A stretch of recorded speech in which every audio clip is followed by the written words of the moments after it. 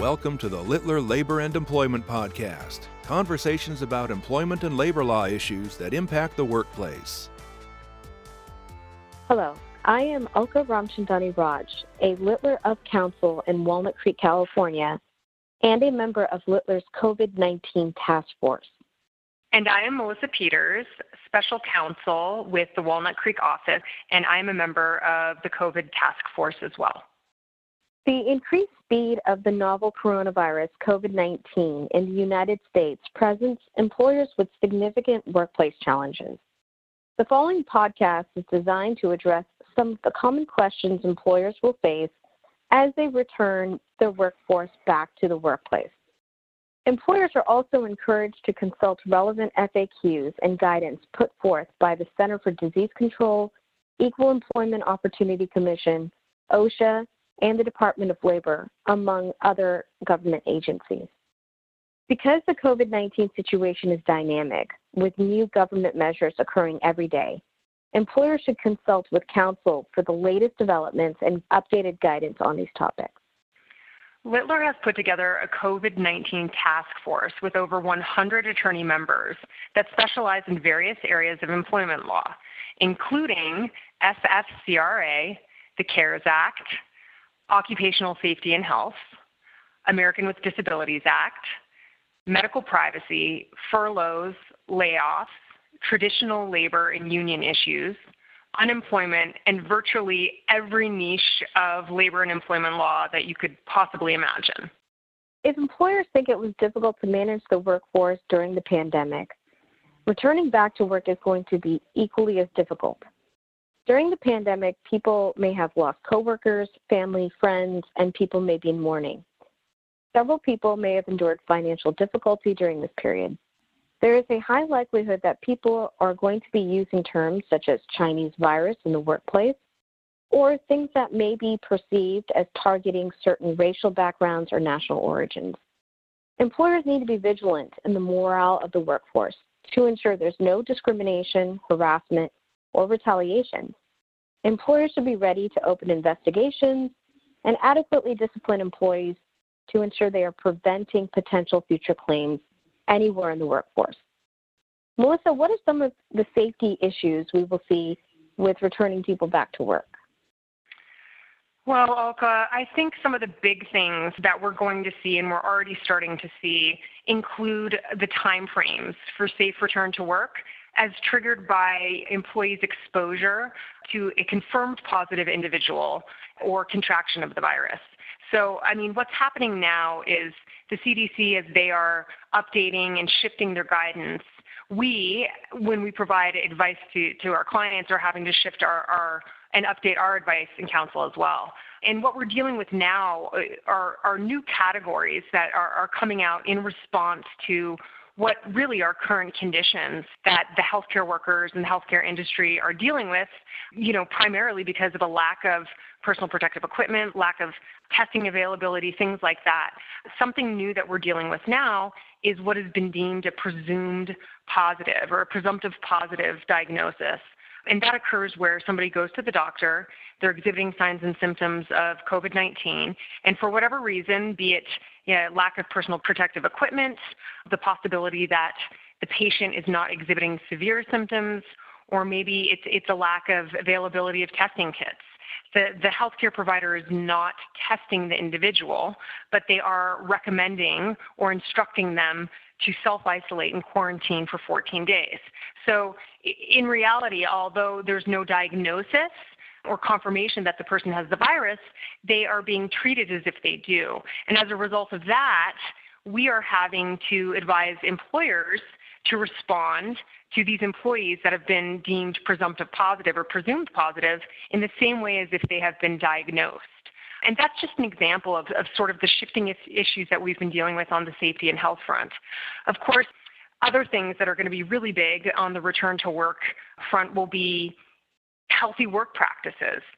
Social distancing obviously is a term that, we didn't even talk about or even know 2 months ago, and now it's on the radar and said probably 10 times a day or in every conversation that I have, certainly. So employers are going to have to emphasize social distancing practices and put in place protocols and guidelines that incorporate social distancing into almost every part of the day, whether it's break room etiquette, workplace seating, contact-free food delivery. We even have some employers who have gone as far to install sort of like kick touch pedals on restroom doors so people don't have to touch the restroom door when they go in and out. These are things that are going to be increasingly important in terms of ensuring that employees are not unnecessarily exposed to the risks that are arising from the virus. And that's something that as time goes on, we're having to create and work with employers to come up with new guidelines and protocols to address these concerns. Finally, something big that we're seeing is the use of health screening questionnaires and templates. And that's something that a lot of employers are putting into place in conjunction with temperature screening. Really, it's a situation where everyone's trying to figure out what they can do legally within the legal parameters and not violate individual rights for their workers while also trying to balance that with the responsibility to keep them safe and healthy. And because the situation is changing daily, in addition to the guidance we're receiving from organizations like the World Health Organization and the CDC and OSHA, we're having to sort of adjust and create new policies and procedures and recommendations for our clients every day, really. And this is going to be continuing throughout the time of these return to work situations, the shelter in places, the rolling furloughs. So it's going to be an interesting time indeed. Alka, I think that you've responded regarding wage, hour, and furloughs. What other issues do you think will occur with people returning back to work other than what we've talked about already? That's a great question, Melissa. Employers may have to go through the entire rehiring process as they're putting people back after a furlough or a layoff. The key question that you need to ask yourself is whether a temporary layoff or furlough was actually a separation of employment. Depending on the jurisdiction and the circumstances surrounding the layoff or furlough, that answer may be yes. If employees remained on benefits and at full pay during the layoff or furlough, and the furlough was of short duration, it's less likely that this will be considered a separation and that employers will have to go through the entire rehiring process when reinstating employees back to work. If, however, the furlough was unpaid, employees were not eligible for benefits, and the furlough lasted 6 months or more, it is likely that it will be deemed a legal separation of employment, which would require an employer to proceed through the rehiring process. It's imperative that employers review their state laws to determine what will be required upon the employee's return. They should also review requirements of I-9s to determine if there is a federal requirement to reprocess I-9s. Employers should look to see if they've paid final pay, paid out vacation, or took other measures before the furlough or the layoff. If they terminated and rehired, they have an option of re-verifying the I-9 using Section 3 or completing a new I-9 form. If they treated the furlough as leave, then they have the option of returning employees back to the workplace without completing any of the I-9 documentation or the rehiring forms. Some additional issues employers may face are regards to wage and hour issues in the workplace. Some employers may bring back formerly exempt employees into non-exempt positions. Employers may cut costs by reducing the workforce, and some employees that generally would be considered exempt may start performing work that is non-exempt, and it may change their exemption status. So employers have to be careful when they're returning people back to work to ensure that their employees are properly classified when they're paying them out. In addition, employers may take on some new dynamics with regards to paying bonuses or changing bonus structures. Employers may need to redesign incentive comp plans to ensure people stay with the company or to ensure that the company stays viable. It is highly likely people will not be returning back to the same pay structures that they left prior to the pandemic. So we're going to see a lot of changes from the wage and hour side as well, and employers need to be vigilant about these changes before returning their employees back to work. Melissa, what about if COVID-19 is still an ongoing issue when we return employees back to work? Did the CDC publish any guidance on what to expect with preventative measures in the workplace? That's a great question, Alka. Yes, they have. As I mentioned, the CDC is continually updating their guidance. So it's very important to regularly check their site to ensure that you have the most recent recommendations. Two things that are really important and have been touched upon are use of masks in the workplace as well as cleaning protocols. Cleaning protocols, it's recommended that employers institute regular housekeeping practices, which includes cleaning and disinfecting frequently used surfaces, shared equipment or tools, and other common areas, such as, break room equipment, microwaves, water coolers, or, coffee makers, things like that, where there's a high frequency of regular contact and touching of surfaces among employees. It's also a good idea to provide employees with disposable wipes and encourage employees to do a regular disinfection wipe down of the areas where they're working or their private workspace, whether it's an office or a cubicle type situation. It's important that everybody is cleaning regularly. And of course, we know for that common over-the-counter disinfection products like bleach and Lysol are effective in killing the virus, and that's what should be used. It's also important because the transmission is through respiratory droplets. If you do have a situation where an employee has been confirmed COVID positive and they have been in a certain area of the workspace or a particular room or something that's more closed off, not open air, it's recommended to air out that area as much as possible to try to disperse and eliminate the respiratory droplets. And the CDC is recommending that you air out open doors, outside windows if possible, for a period of 24 hours prior to commencing cleaning. Now, we understand that that's not always realistic, and of course, how you clean and whether or not you're able to wait 24 hours before cleaning is going to be dictated on the industry that you're in and also the physical layout of the facility or the work site. There are some work sites that are open plan, very large. In a situation like that, we're recommending that employers do the best they can to identify where the exposed or sick individuals, confirmed positive individuals, have been, and then to address that area, disinfect that area if it's not possible to close down the entire site. If you have a smaller space with a lot of closed off areas, it might be worth closing down the space for 24 hours, airing it out, and doing a disinfection before bringing people back in. Of course, that is on a very fact-based, case-by-case basis that is determined by the space, the parameters of the space, the geography, the layout, and of course how many employees you have there working. But that's basically what the cleaning recommendations are right now. Another issue that everyone's been talking about is the use of masks. And this is a topic that has, shifted back and forth. 2 months ago, the Surgeon General was telling people not to wear masks, not to use them, not to buy them because they weren't effective in preventing the spread of the virus. We've known from the beginning that wearing a mask contains the respiratory droplets, which is how the virus is spread. So certainly for persons that are confirmed positive that have COVID-19, it makes sense for them to be wearing the mask if they're going out in public, which they shouldn't be unless it's to a doctor's appointment or for some other emergency situation. They should don the mask to ensure that if they cough or sneeze, they're not projecting respiratory droplets out into the universe and spreading the virus to other persons.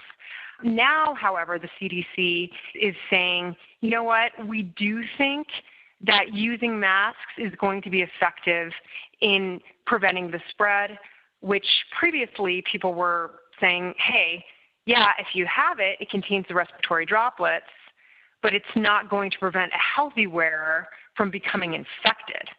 Now that advice has shifted, and CDC and other organizations are saying, hey, you know what, we do think it's going to make sense and be effective to prevent the spread of infection if people start wearing these masks. Now, just a little bit about the different types of masks that exist, because there's a lot of information out there. And you have a basic cloth mask that, outside of potentially being able to contain the respiratory droplets, it's not going to have any filtering capabilities, which something like a filtering face piece or a respirator would have. Then you have a surgical mask, which is different from a filtering face piece and a regular cloth mask in that it has sort of a waterproof component to it. And because they were designed to be used during surgery, it's about containing, of course, respiratory droplets and moisture from contaminating, a patient's body during surgery, and certainly for protecting the surgeon's face from spatter for bodily fluids and blood. So there's the waterproof component there, but there's no filtration of airborne particulate matter with a surgical mask. Then the last category is you have what is commonly known as the N95, N99, and N100 masks. And those are filtering face pieces. And that's the category that exists before you get into the real deal respiratory protection, like the powered air purifying respirators and the hardcore filtering face pieces that use oxygen cartridges and things of the sort to filter out particulate matter. So the designation N95 means that 95% of non-oil-based particulate matter is going to be filtered out. N99 means that 99% of non-oil-based particulate matter is going to be filtered out, and so on and so forth. The way it works is there is an electrostatic charge that exists in the fibers of the face piece. And it's very important that, these disposable masks, the integrity in the form and the care of the mask is maintained as much as possible, given that there is a shortage of masks. Because if you start exposing these masks, certainly to humidity, it can break down the electrostatic capability in the charge within the fibers, thereby making it less effective in terms of filtering out the particulate matter. So it's important, employers are going to have to provide some sort of instruction. If it comes down to the fact before we get everyone back to work that the CDC is saying, yes, we feel strongly about this, we need to provide filtering face pieces or masks to employees, what's going to happen is, an employer is going to have to provide some sort of basic instruction to their employees on the maintenance and care of these masks. Certainly, if they require the employees to wear them, that will trigger OSHA regulations and require them to have a respiratory protection program, a written program that they provide the employees training with and on, including things like the care and maintenance of the face pieces and proper storage. Certainly, if it's a voluntary thing and the employer does not require it, but employees would like to wear it and choose to wear it, there are different requirements. The employer is required to provide certain literature that is a part of the federal OSHA regulatory guidelines on respiratory protection, and that's true in California as well. But, those are nuances that should be discussed with your counsel. And certainly the most important thing is because the information from the CDC is changing and fluxing almost on a daily basis, it's going to be important to make sure that you check with the current OSHA regulations and the current CDC guidelines and recommendations just before the return to work, because that's where you're going to find the information that you need. And hopefully our questions will be answered as to whether or not employers are going to have to require that their employees are wearing masks and face pieces. So with that said, Alka, what are your thoughts on returning people back to work after they have been out on leave? That's also a great question, Melissa.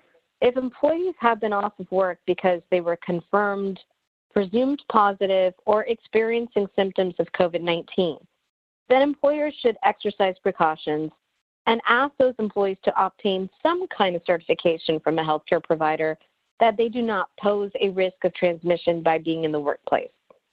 Currently, some of those type of documentation that we are seeing that is available is discharge papers or other doctor's notes. You can also, in some cases, obtain a fitness for duty after someone has been discharged if a doctor is willing to complete the form. To the extent that employees returning to work have underlying health conditions, that make them high risk to severe illness if they were to contract COVID-19, and they request some sort of accommodation, whether leave, protected gear, or something else, then employers should seriously consider such requests and engage in the interactive process if they cannot grant the request outright.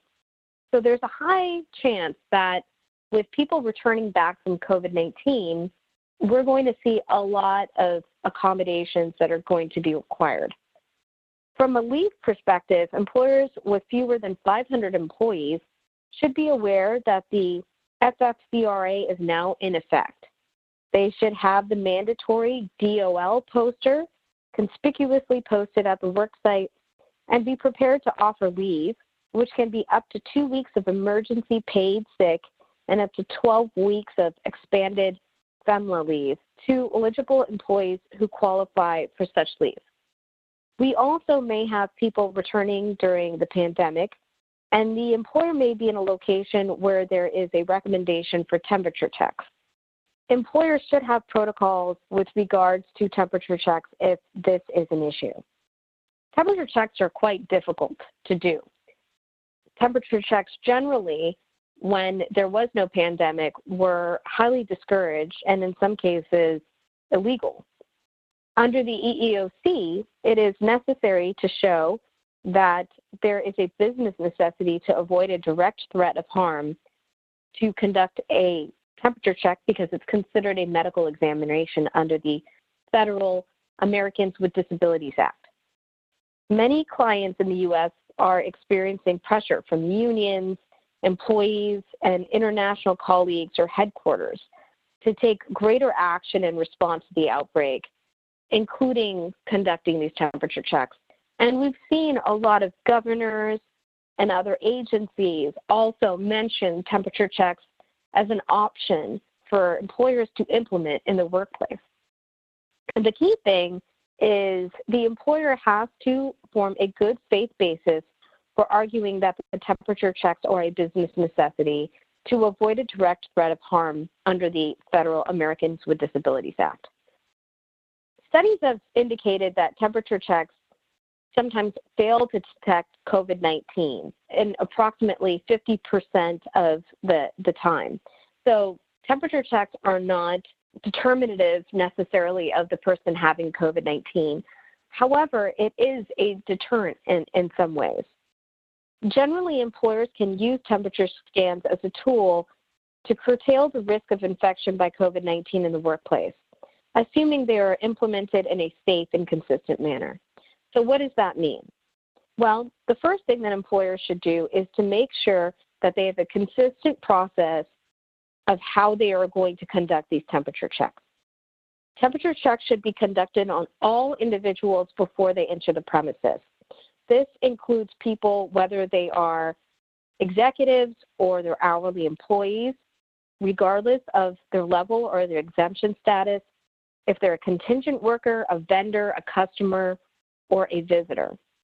If it is feasible for the temperature check to be conducted privately, employers should take those measures into account because medical privacy and disclosure of a high temperature can be problematic, not only from a medical privacy concern, but also because you don't want to heighten paranoia in the workforce with other employees determining that somebody has a temperature and whether they've been exposed. The check should be conducted by someone who's been adequately trained to perform the check consistently and safely. So you may have to provide training to those employees that are actually conducting the check if you have employees conducting the check. Some employers are actually getting other third parties who are trained in conducting these checks to conduct these checks for them. There are several companies that perform this type of service, and employers should take advantage of that if they do not want to train their own employees in conducting these checks. In addition, they have to provide personal protective equipment to those people that are conducting these checks because they are not social distancing when they're taking these temperature scans in most situations. So the employer should think about what other type of personal protective equipment must be provided to these people that are actually conducting these checks. In addition, there are many different methods that an employer can conduct these checks, and the employer needs to decide which is the correct measure. There are some temperature scanners that are available. There are also different types of temperature monitors, some that could be oral, some that could be monitored by the ear or by checking the temperature on the forehead. The key thing is employers should ensure that whatever method they're using is adequate and is accurate. Using a device that's inaccurate or that's not in good working condition can lead to a lot of issues for the employer. Also, employers should ensure that they are using the same mechanism for all employees. So an employer should not have a combination of a temperature scanner, an oral thermometer, and a head scanner because it's likely to create inconsistent results. The documentation that is collected from the temperature scan should be secured and stored in a separate file from the general personnel file of the individual. The information should be limited to employees and only be provided in a need-to-know basis, specifically in response to the coronavirus outbreak. The information should not be maintained in a single logbook because it would not be possible to sequester individuals' medical data and maintain confidentiality. Records should be maintained for the normal period of time that visitor logs are maintained, which may include industry or company-specific standards, or for at least 3 months. Whoever is conducting these medical checks and these temperature checks, they need to be an authorized person to perform such work. Additionally, employers must have an objective cutoff for elevated temperature. So your policy can be for whatever the CDC guidelines are.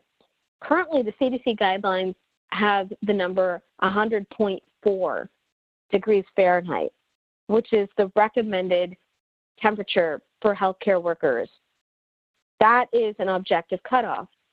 Additionally, employers can take extra stringent measures at a little bit lower of a temperature or a little bit higher of a temperature if that's what they determine is necessary for their protocols because of their equipment that they're using for these temperature scans. All persons whose temperatures exceed the cutoff generally should be excluded from the workplace, regardless of their status. One issue that we're seeing with temperature checks is when an employee objects to having their temperature taken and they're disciplined or sent home, there's a potential for a retaliation claim or a disability discrimination claim under a regarded as disabled theory. The employee should not be admitted to the workplace because that would undermine the basis for doing the screen. Based upon the nature of the employee's job, the employer should consider all options when somebody comes back with a high temperature, including sending the person home, telecommuting from home, sending the person home without pay, or looking in to see whether the person can be paid through the FFCRA or other means, including the company's own paid sick leave policies. There are many other considerations that employers should take with regards to temperature screens. These are just a few of them. It's imperative that employers check with their counsel as they're conducting these temperature screens because there are a lot of variables in place. Alka, that's fascinating. This is our report on the COVID-19 pandemic. Thanks for joining us for this important discussion. Stay tuned for further COVID-19 podcasts. The purpose of this program is to provide helpful information for employers, addressing the latest developments in labor and employment relations. It is not a substitute for experienced legal counsel and does not provide legal advice or attempt to address the numerous factual issues that arise in any employment-related issue.